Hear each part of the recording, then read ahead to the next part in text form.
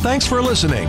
Join us now for Perry and Shauna Replay from 89.3 Moody Radio.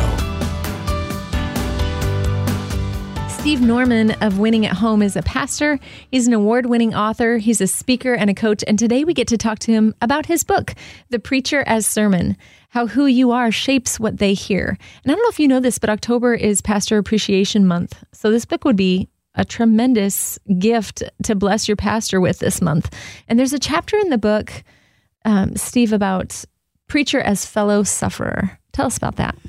Yeah, I think that sometimes we like to think that our pastors or our clergy people walk 6 inches off the ground, that they're not affected by the issues that affect the rest of us. But preachers and pastors and ministry people have their own issues that they're trying to navigate.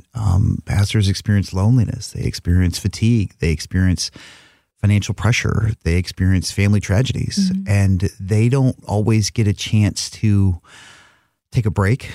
Especially if the size of the church or the demands of the church, sometimes they just have to keep trucking and preach through that. And that never came more real to me personally than Father's Day 2019. So my father had fallen ill in May for reasons that weren't entirely clear to our family, and he was in and out of the hospital and in and out of rehab. And it became clear to us at the beginning of June of that month that these are probably the last days of my dad's life. And so I was doing ministry, speaking at a church in Holland where I was working, and then I would kind of preach. And then after services, I would get in my car, drive over to suburban Chicago, about 2.5 hours away. I'd spend the afternoon with my dad, and then they'd come back. And on this one particular day, it was Father's Day, and we knew we were going to lose Dad soon.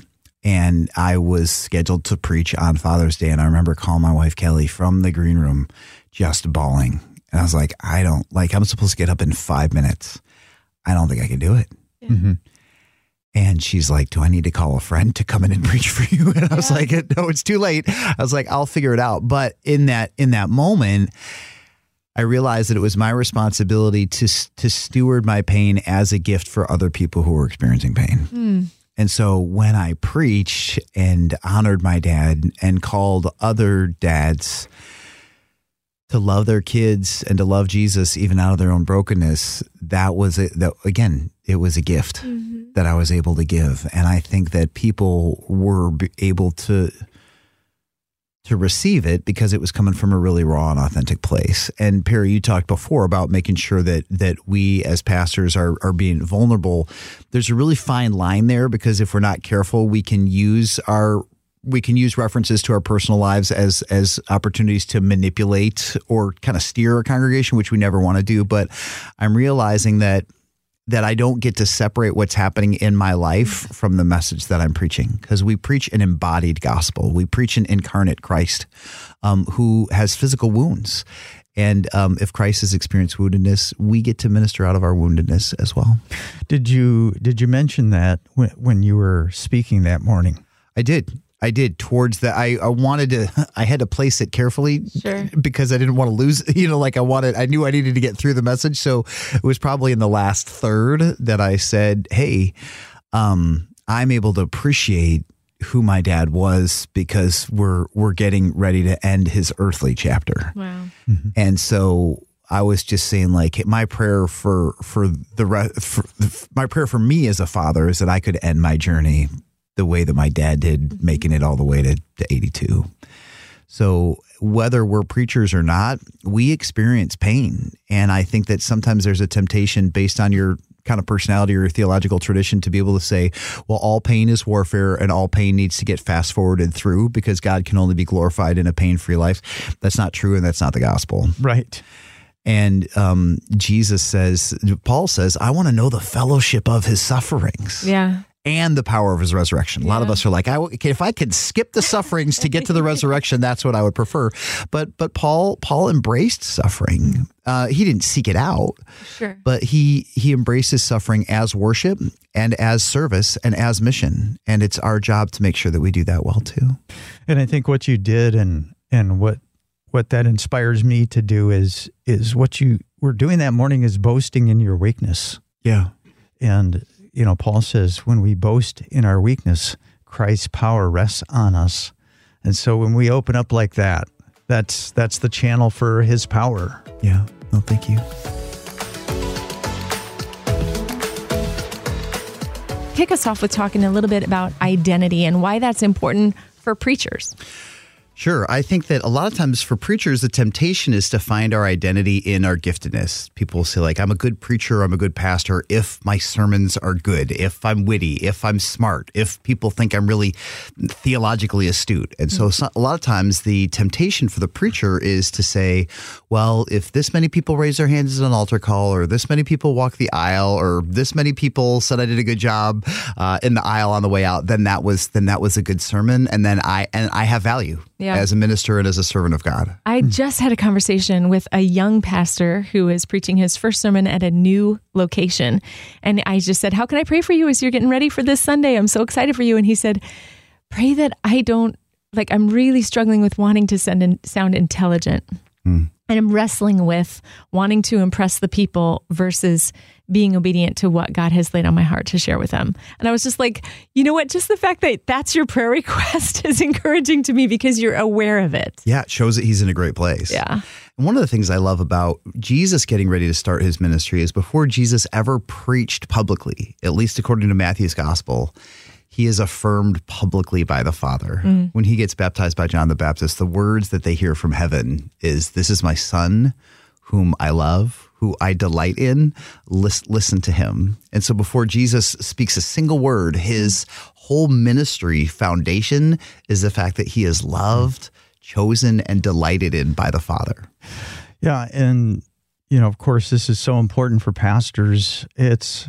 We're all, in a sense, a pastor. Sure. We're a pastor of our home. We're a pastor of our workplace. We're a pastor in our classroom. I believe, anyway, that we have a leadership responsibility and a calling in a similar way to what a pastor does.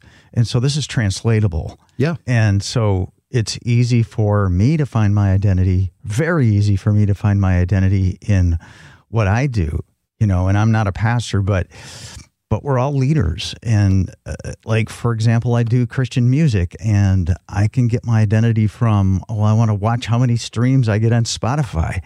Right. And I'm checking Spotify all the time, and hoping those numbers go up. Come on, Sure. come on. That's where my identity is. And I have to reset from that identity mindset from my performance every single day. And so, talk to, the pastor of the home, the pastor of the workplace, the pastor of the classroom, because we're all leaders. Yeah. Yeah. And I think that's so clutch for us to be able to say, hey, I am loved by God and he's given me a gift to give. And I think that I was talking to a young preacher the other week, and she was saying, like, my temptation is to find my value and my affirmation from the congregation. And somebody wise once told me, they just said, when you preach or when you serve or when you exercise any of your gifts, let your gift be a gift. Let your gift be a gift, because if you step into service, whether it's in your home or in the church, and you need something from the person that you're serving, then now we've entered into a transaction rather than into a ministry. Yeah. That's really good. And it's not love. Right. When I do that. We had Colton Dixon on the show. He was on American Idol. He's a Christian artist. And he just said there was a time when he was getting started for a number of years, he felt like, he was there for everybody else. Everybody's going to serve me. Yeah. The celebrity mindset. Sure. And he said, I just realized, God hit me upside the head. And he said, he realized God gave me this gift to serve people with my songs. It's great. And to move from, I think this celebrity mindset is it's infected every single one of us in some way, shape, or form in the church. And just to reset into, my identity is in being Abba's beloved. So good. We talk a bit about, I know you've got a chapter in your book about the preacher as fellow journeyer. Yeah. I think oftentimes we want there to be a big gap between the pulpit and those of us who are listening. Yeah. And yet we're all in this journey. Nobody's got it 100% figured out. Right. a few years ago, I had a chance to visit some cathedrals in New England. And if you go to churches that are like more than a couple hundred years old, you'll see that the pulpit is elevated. Like sometimes if you go to like European cathedrals, it'll be 15 feet off the ground. And a lot of that was because of acoustics, right? Like they didn't have the sound systems then that they have now.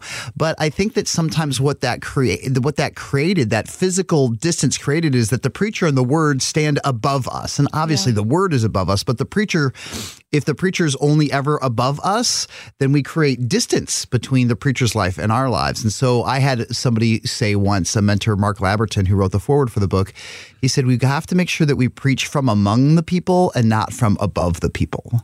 And so that has always struck me. And I think that in Scripture, the contrast there is Jonah preaches above the city of Nineveh. Like literally, he preaches to them and then he goes up on top of like this perch and waits for God to destroy the city. Like there's no empathy, there's no soul, there's no traveling or listening or engaging the people of Nineveh. He's just like, you're all going to die, and I hope it happens soon. You know, like, but that if you contrast that with Jeremiah is somebody who has way less preaching results than Jonah had. Jonah saw an entire city like come to faith in like this miraculous revival. Yep. Jeremiah preaches for a lifetime and has like little to no results. That's why they called him the weeping prophet. Like if nobody responded to any of my messages, I would be sad too.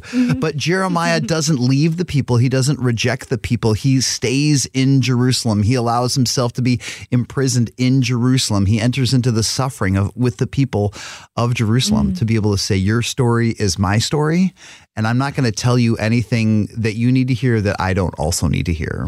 Yeah, very much like we're in this together. Let's go do this thing together. Right. And I think one of the things that really gives us a lot of power is that everyone has a story. Everyone has scars. Everyone has wounds. And if we can be open about those things, we're going to be able to impact people. Yeah. That out of our scars, out of our wounds, out of our messes, out of our mess ups, out of our hang ups, when Jesus gets into that stuff, that produces life for others. Right. And I think that, pastors certainly should bring their wounds into real life. Yeah. To bring healing, because we can identify with those things. And just, living in real life, if you're not a pastor, just opening up your heart and the hard things you've gone through, I think that's where Jesus pours his power. Yeah, and I think that when we're living out our faith in community with other trusted people, not only do we have things to give them, but we have things to receive from them. A few years ago, I got our church to run in a marathon in Detroit to raise money for clean water in Kenya. And it had been kind of my job to be the inspirer and the chaplain and the pastor for all the runners. But as we were running the race, I think it was somewhere around mile 17 in the east side of Detroit, the wheels were falling off and I was not doing well. And there were a couple women from our team who recognized me and they said like, hey, Steve, we wrote out verses for every mile. Do you want to hear our verse for this mile? Wow. And their verse was Isaiah 41:10. It says, do not fear, for I am with you. Do not be dismayed, for I am your God. I will strengthen you and I will help you. I will uphold you with my righteous right hand. And I thought that I was going to be the giver. Sure. And in my moment of need, they had something to give me. Yeah, that's and beautiful. so if we don't travel with people, not only can we miss the opportunity to serve them when they struggle, but we miss the opportunity to receive when we do.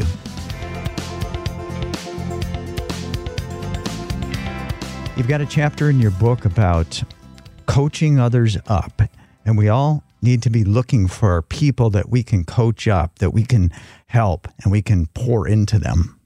Yeah, I think that one of the kind of the baseline ideas of discipleship is that I can always have more impact through people that I multiply than I could ever have on my own. And so I think that sometimes for preachers, the temptation is to be able to say like, well, I'll be a great preacher for as long as I live. And then when I die, God will raise somebody else up, as opposed to saying, no, I have this privilege that as long as God has given me influence in a platform, I can use that platform to help other people get great at what they do. And I had a pastor in suburban Chicago growing up where he let me have the pulpit, albeit on a Sunday night for 5 minutes. So it was a low risk slot. But when I was 16 years old, I got a chance to give a devotional thought to a congregation of 600 or 700 people. And he didn't have to do that. Yeah. But that was a way that he validated me and invested in my gifts and gave me an opportunity to stretch. And we see that time after time after time in Scripture that Samuel is only able to emerge as a prophet because Eli taught him how to hear the voice of God. Elijah gets a call from God to be able to say, hey, I want you to pass your mantle over to Elisha.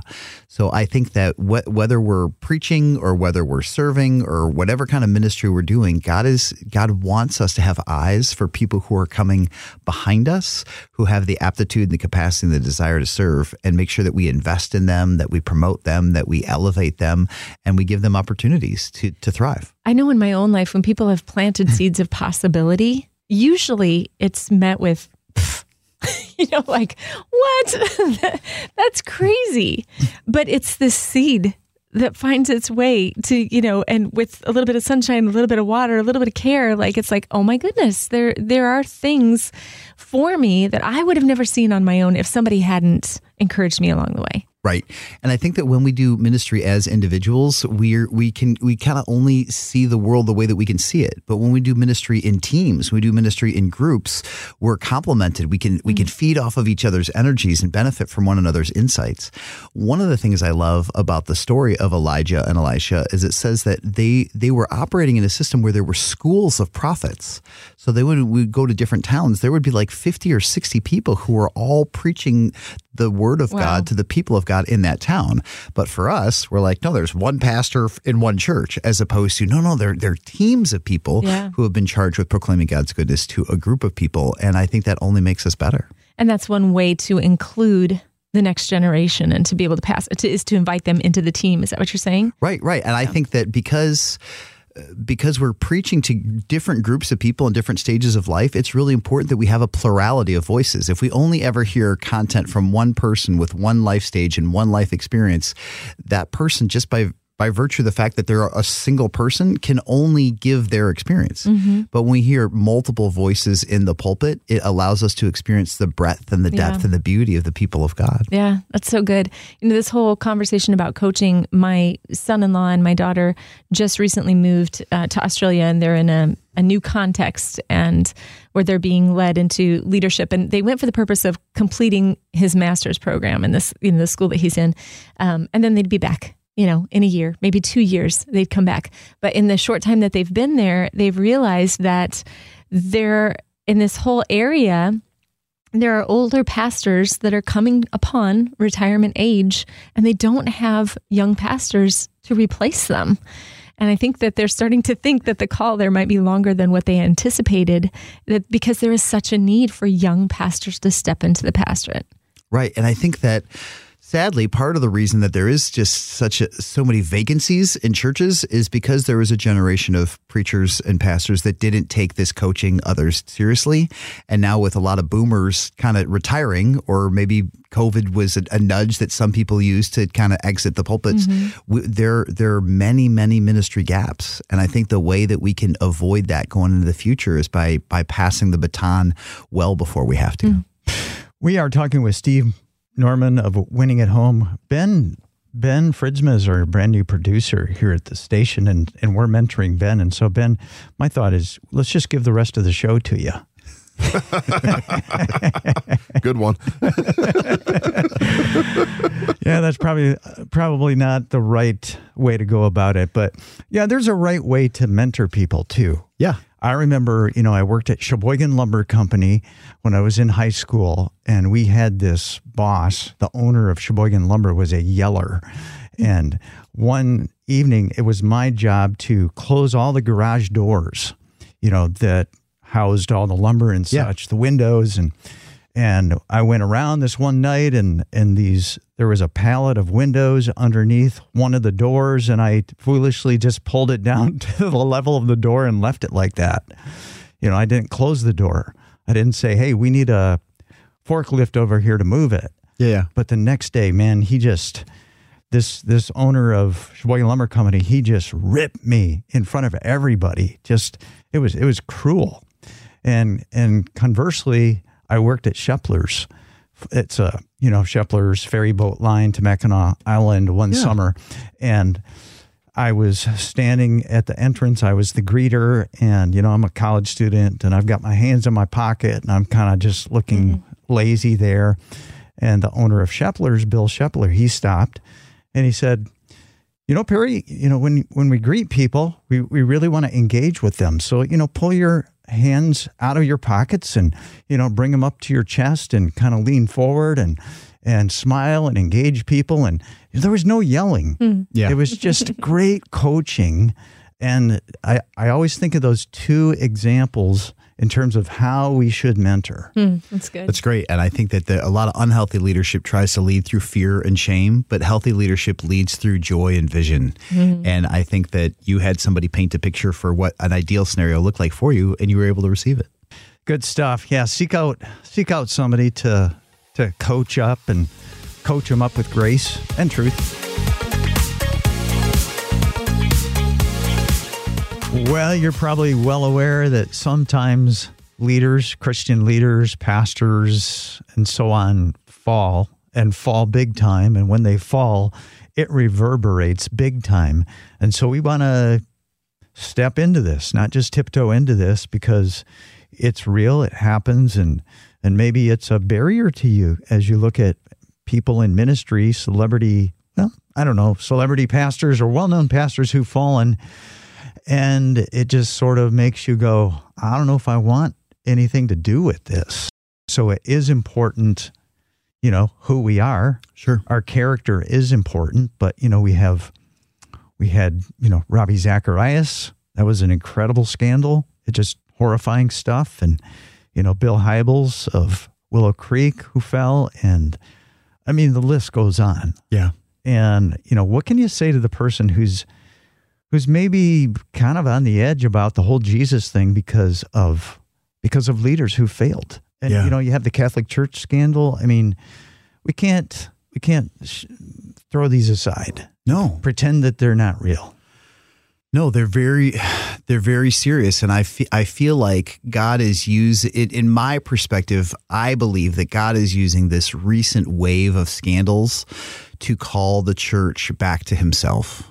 Like I think it's in Hebrews. Somebody can correct me if I'm wrong, where it says judgment must begin with the house of God. And I think that sometimes we, as the American church, we've been really tempted to point out everything that is wrong in culture. And God said, culture is going to be culture. I want you to clean up your own house.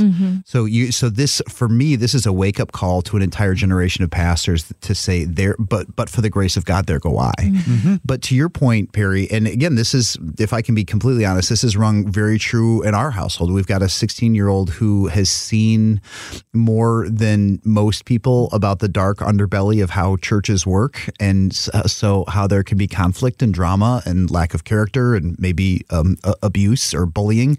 And she's really deeply disillusioned with the church. And so as parents, Kelly and I are trying to walk alongside her and say, just because the church is broken doesn't mean that the person and the message of Jesus is broken. And I had a dear friend say to me, he goes, Steve, just because the institution of the church can be really ugly doesn't mean that the people of God aren't really beautiful. And so we've tried to call her back to that and be able to say, hey, buddy, you have seen the worst of the church, but you've also seen the best of the people of God. So let's hang on to that, and then let's ask ourselves this question: what role does God want us to play in the healing and the reclaiming of a gospel that is honest and pure and good? Is that fair? It is. It is. Just on Sunday morning, our worship leader preached on Sunday morning, and man, it was a phenomenal message. But he asked the question, like, how, if you just look back at your last week, the last week of your life, how did you do it representing Jesus? As an ambassador of Christ, would you say that people saw you and thought, man, it was almost like being with Jesus? And it's like, that's challenging to every single one of us. Right. And so when we have this conversation about pastors and their failing and the church and the failing and that sort of thing and how it can disillusion us to Jesus, I think we need to be reminded, yes, there's a bar. Yes, there's a standard and it should be there. But also, we're all not representing Jesus the way that we should be representing Jesus as we're pursuing him and trying our best. And yes, there needs to be accountability for our leaders and all of that, but God is still good. Yeah. And God is still at work. And I think sometimes we're tempted to throw the baby out with the bathwater and just say, you know what? I'm not sure about this whole Jesus thing because I keep seeing Jesus followers fail. Or, I don't know that I can learn anything from Ravi Zacharias or Bill Hybels because their ministry failed. They were proclaiming the gospel, and the gospel is good.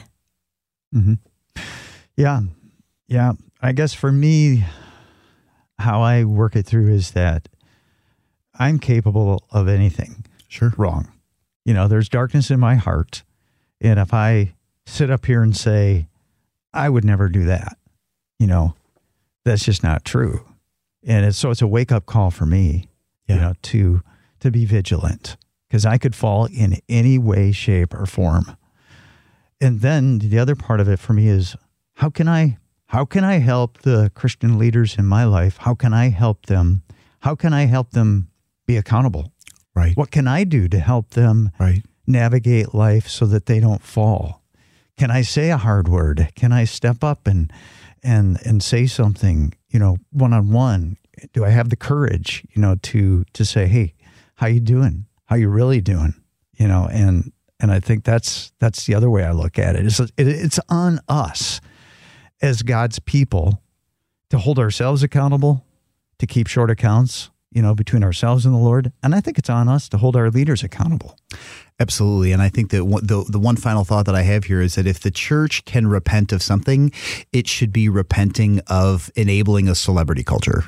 Because I think that there's been something about Christians that like to have little idols. They like to have rock stars. They like to have great authors and great speakers. And for us to be able to say, Lord, to the extent that I put my confidence in a talented human rather than putting my confidence in you, I repent and I need you to forgive me. Well, I don't know about you, but there are moments that I'm called upon to share a word, to share some encouragement, and I haven't prepared, and you have to figure out, what am I going to do in this moment? So talk about that, Steve. There are times when we don't get a chance to prepare, and we got to bring something. Right. Got to bring something good. Right. And what I love about this is that Jesus told his disciples, hey, this is going to be part of the equation. He's like, there will be times in your future where you're going to get arrested, you're going to be brought before the authorities, and you're going to have a chance to testify to the wonder of the gospel and the power of the resurrection before those people. And if I was one of the disciples, I would have been shaking in my boots to be able to say, like, all right, Lord, if you know those moments are coming, can you give us a script? Can you give us some talking points? Is there a PR person you can put us in touch with? And Jesus says, like, no, I don't want you to worry about what to say. The Holy Spirit will give you what you need in that moment.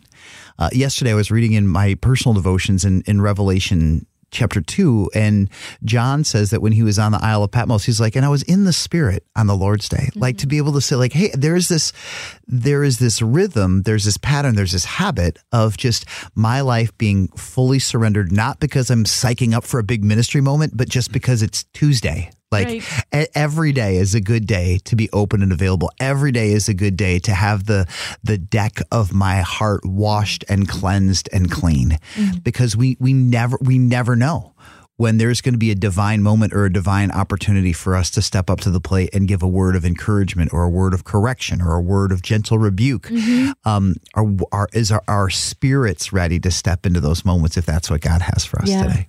That's so good. I recently had to get some new glasses and I was getting fitted for them, and the gal was not feeling well who was helping me. My first thought when I approached the counter and they said, we don't feel good, so we'll be with you in a minute, but we're not at our best, was, Lord Jesus, keep me healthy. That was my first prayer. But then I thought, here's an opportunity. They're not feeling well. Like, maybe there's an opportunity for me to pray for them and to encourage them in some way, or to express your love to them. Maybe your power. I don't know what you want to do, but, I'm open to what you want to do. But I fumbled through the whole thing with the Lord, not in front of the person in front of me, but just internally. Never got there, got there, walked away, prayed for her, but didn't say anything to her about the fact that I was going to pray for her. And, so these moments show up when we don't expect them to. We're just doing life. You're just getting your glasses fitted, whatever the case may be. And you get this moment to represent Jesus. Yeah. Yeah, so we want to be ready to step into those moments. Don't pull a Shauna and walk away not having addressed it. No, and I think it's okay and human and natural to sometimes get flustered and overwhelmed in those moments. And I think that maybe not every single moment will be a moment where you stand up and declare the power of God to an intersection full of strangers and have them all fall on their knees and respond to the gospel. That can happen, but usually hasn't been my experience. But I think what I was trying to say in the book is like, what would happen if we lived our lives believing that any day could be a day where God would open up a door for ministry? Mm-hmm. Yeah. I had a chance to go to a couple of funerals this summer. One was really unexpected. My first cousin lost her husband to a heart attack. And then I lost one of my mentors, Coach Karwoski in Sheboygan. And so I had a chance to talk and actually to sing at one of them. And I felt the Lord saying, don't prepare. Don't prepare. I'm a preparer, but what I can fall into as a preparer is like, I want to do this really, really right, and I want to make a good impression. And I just felt like I need to not prepare.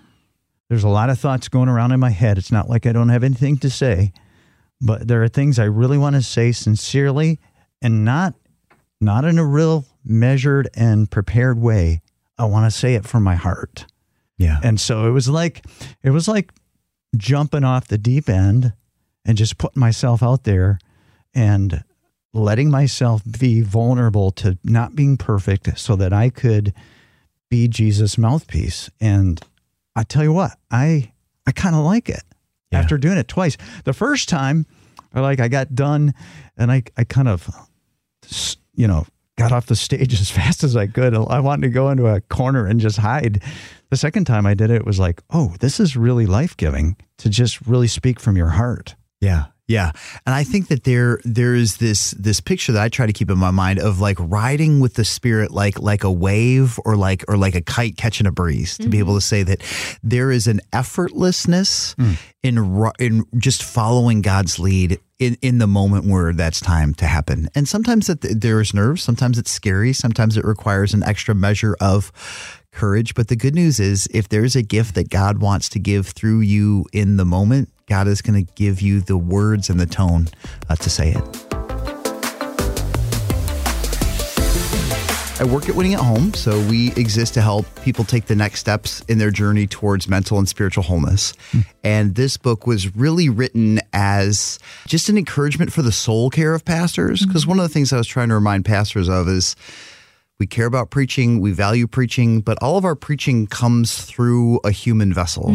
And so we're not supposed to change the text, and we can't change God, and we can call people to change, but we can't change people.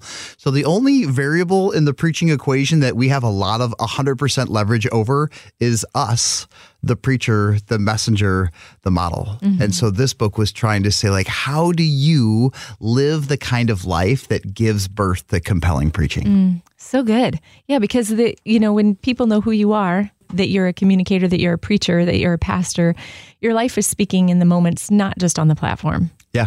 Yeah.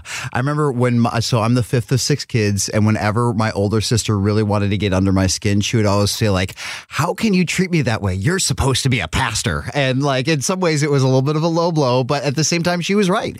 Like there is a high bar, not just for pastors, but for all of us. I mean, Jesus says, I want you to be holy as I am holy. So there's a high bar that comes with a surrendered, faithful, and obedient life. But James does say that bar is higher for teachers. And so it really is important for us as communicators of the word to live the kind of life that is credible, that is compelling, and that's anointed by the Holy Spirit. It's a little bit different than what culture is telling us today, isn't it? Because, I mean, you do hear the message of, you know what, you got to understand that your pastor is just a person, that they're going to, I'm going to fail you. I had a pastor who always said, I'm the biggest bozo on the bus. And I was like, well, then why would I want to follow you? You know what I mean? If that's really true, like you want to be able to, I guess what I'm bringing up is the difference between everybody's human and that we're going to, the pastor's going to fail and that sort of thing, and holding on to the integrity of, yes, you have this high calling. Right. And I love how you frame that, Shauna, because it's one thing to say everybody's going to fail, so that's an excuse to fail. But Paul says, if grace abounds, is that an excuse to sin? Like, he's like, absolutely not. He's like, if we sin, there's grace for us. But 1 John says, if we walk in the light and we walk in love, we don't have to sin.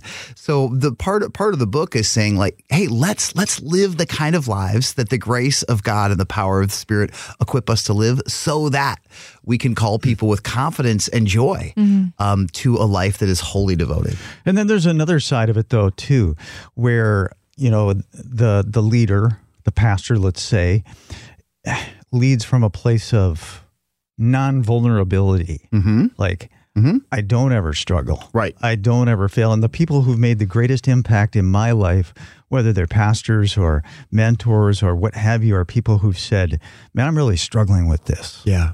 And it's just really compelled me to want to move forward in my faith, not backwards. Right. When I hear, like Rod at Crossroads Bible Church, he was preaching on the Sabbath and being too busy. And before he even started his message, he said, you know what, you guys, this message is more for me than you guys. Yep. And he's a super busy guy. And I can relate with that because I'm a busy guy. Sure. And that message freed me up to realize I can't do everything. I got to say no to some things.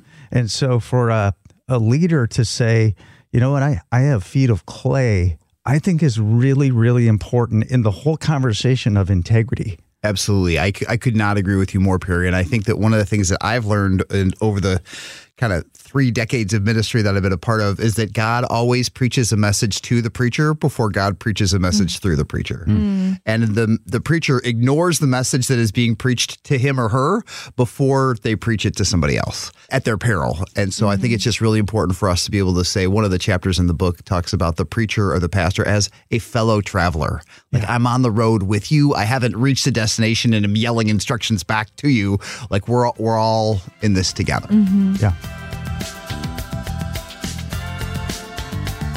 You've got a chapter in this book, Steve, on the preacher as listener, as someone who needs to be coached up. And of course, this applies to preachers, but it applies to every single follower of Jesus being, in the ministry. We all have our ministry sphere. But yeah, so talk about this need to be coached up. I think it really is important for preachers to be able to get feedback and input from the people around them. And I recently finished reading Eugene Peterson's biography. It's called A Burning in My Bones.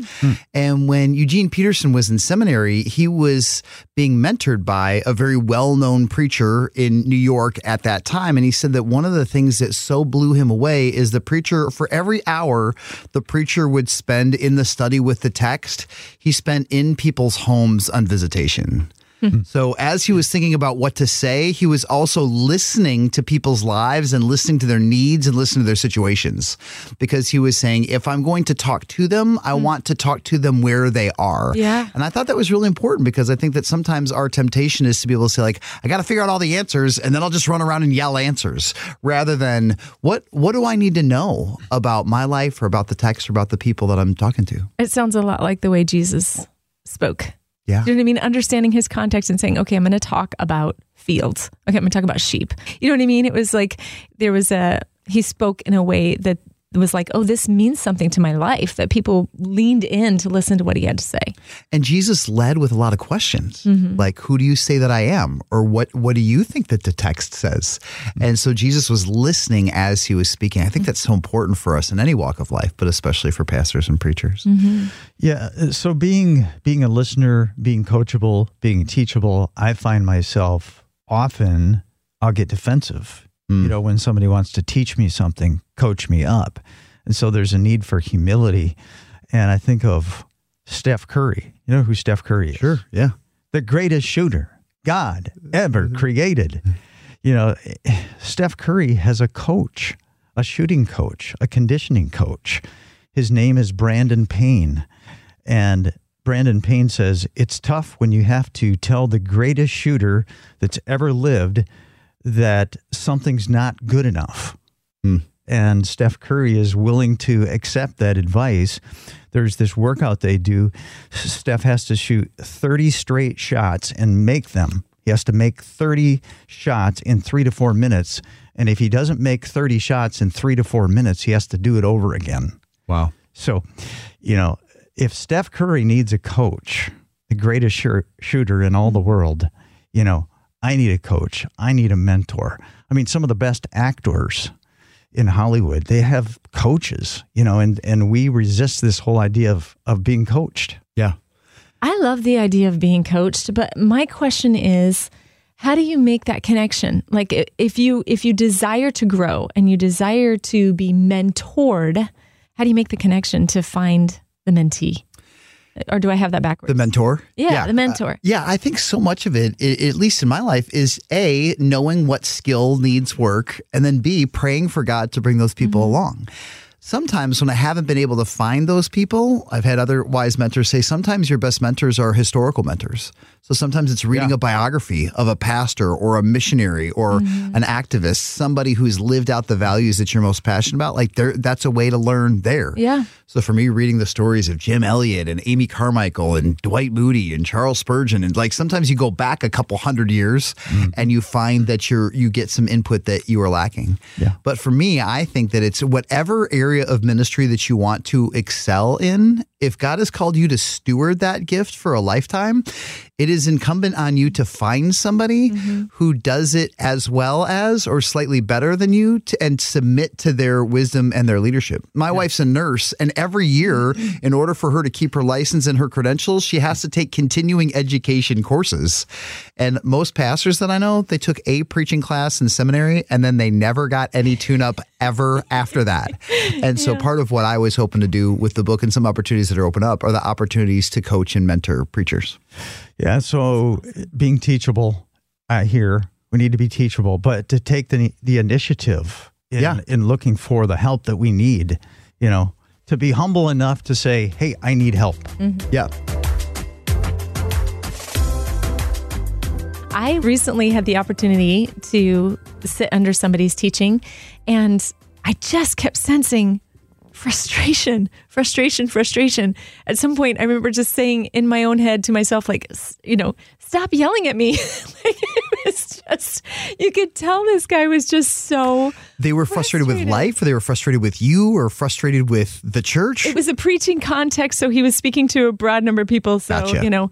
I would definitely fall towards thinking he must be frustrated at me, but it couldn't have been that in the moment. You know what I mean? Because he was talking to, a couple hundred people, whatever the case may be. Yeah. But I just sensed this real frustration in him. And I'm like, oh, Lord, what's going on in his heart that he's so frustrated right now that preaching is not bringing him any joy whatsoever? Right. And I think a lot of times we tend to display the behaviors that have been modeled for us. So if you grew up in an environment where the preaching was loud, or the preaching was angry, or the preaching was shame oriented, if that's the only language that you know, then that will be the language that you speak. But when I was researching for the book, one of the things that I loved was this verse in the book of Mark, where it talks about Jesus was preaching in Jerusalem, and it says that as he spoke, this is Mark 12:37, it says the crowd listened to him with delight. And I had never seen that before, that Jesus is speaking in a very serious and holy context, the temple courts of Jerusalem. In that culture, there wasn't any place that you could literally get closer to the presence of God. So you would like to think that would have been a somber moment, or an intense moment, or a quiet moment. But it says that the result of Jesus breaking down the text is that the people were filled with joy. And so one of the questions that I try to ask is like, why is that missing in so much of our preaching? Like, why did we sometimes get tempted into thinking that preaching always has to result in solemnity or seriousness or angst? And it could be that a lot of the pictures that I saw growing up of really famous preachers, whether they be Spurgeon or Moody or other people, is that all of them were very straight-faced, and that nobody looked like they were smiling, because preaching is serious business. But when I look at this text, I could see, like, I can almost hear the light in Jesus' eyes, and the joy and the forward-leaning nature that the audience had to have had in that moment. So one of the questions that I was asking is, what is blocking our joy in preaching? What is blocking our joy in life? And how do we root that out so that joy can flow freely, both in us and through us? I love the series The Chosen. I think we've all watched a bit of it, but the the actor who plays Jesus, Jonathan Rumi, just brings that. Yeah. He brings a joy. I think he really nails the part of Jesus. I think the Holy Spirit's definitely helping him with that, but he definitely brings that. This is a guy I would have wanted to just hang on every word and follow him wherever and just listen to everything he has to say, because there's just this winsomeness about how he plays Jesus, and it really makes me think that's really how Jesus must have been. There was a attractiveness to the way he did all of life, his miracles, his teachings, the way he interacted with his guys. It was just a joy to be around him. Yeah. So good. And I think one of the things that I've discerned, and this isn't just true for preachers, this is true for everybody. I think 3 kind of joy killers that we talk about in the book are fatigue, resentment, and grief. That's good. That if we're always tired, there's not joy. And if there's unresolved anger or unforgiveness, then that's also a block for joy. And then there are seasons where we experience deep sadness. And I think that sometimes I try to accelerate through grief, and that's not biblical, and it's not God honoring, and it's not fair to me or the process or the loss that I'm trying to walk through. So it's okay to be able to say, hey, there will be seasons of sadness, but joy does come in the morning if we trust God to be faithful to us. Thanks for listening to Perry and Shauna Replay. To learn more, text us at 800-968-8930. That's 800-968-8930.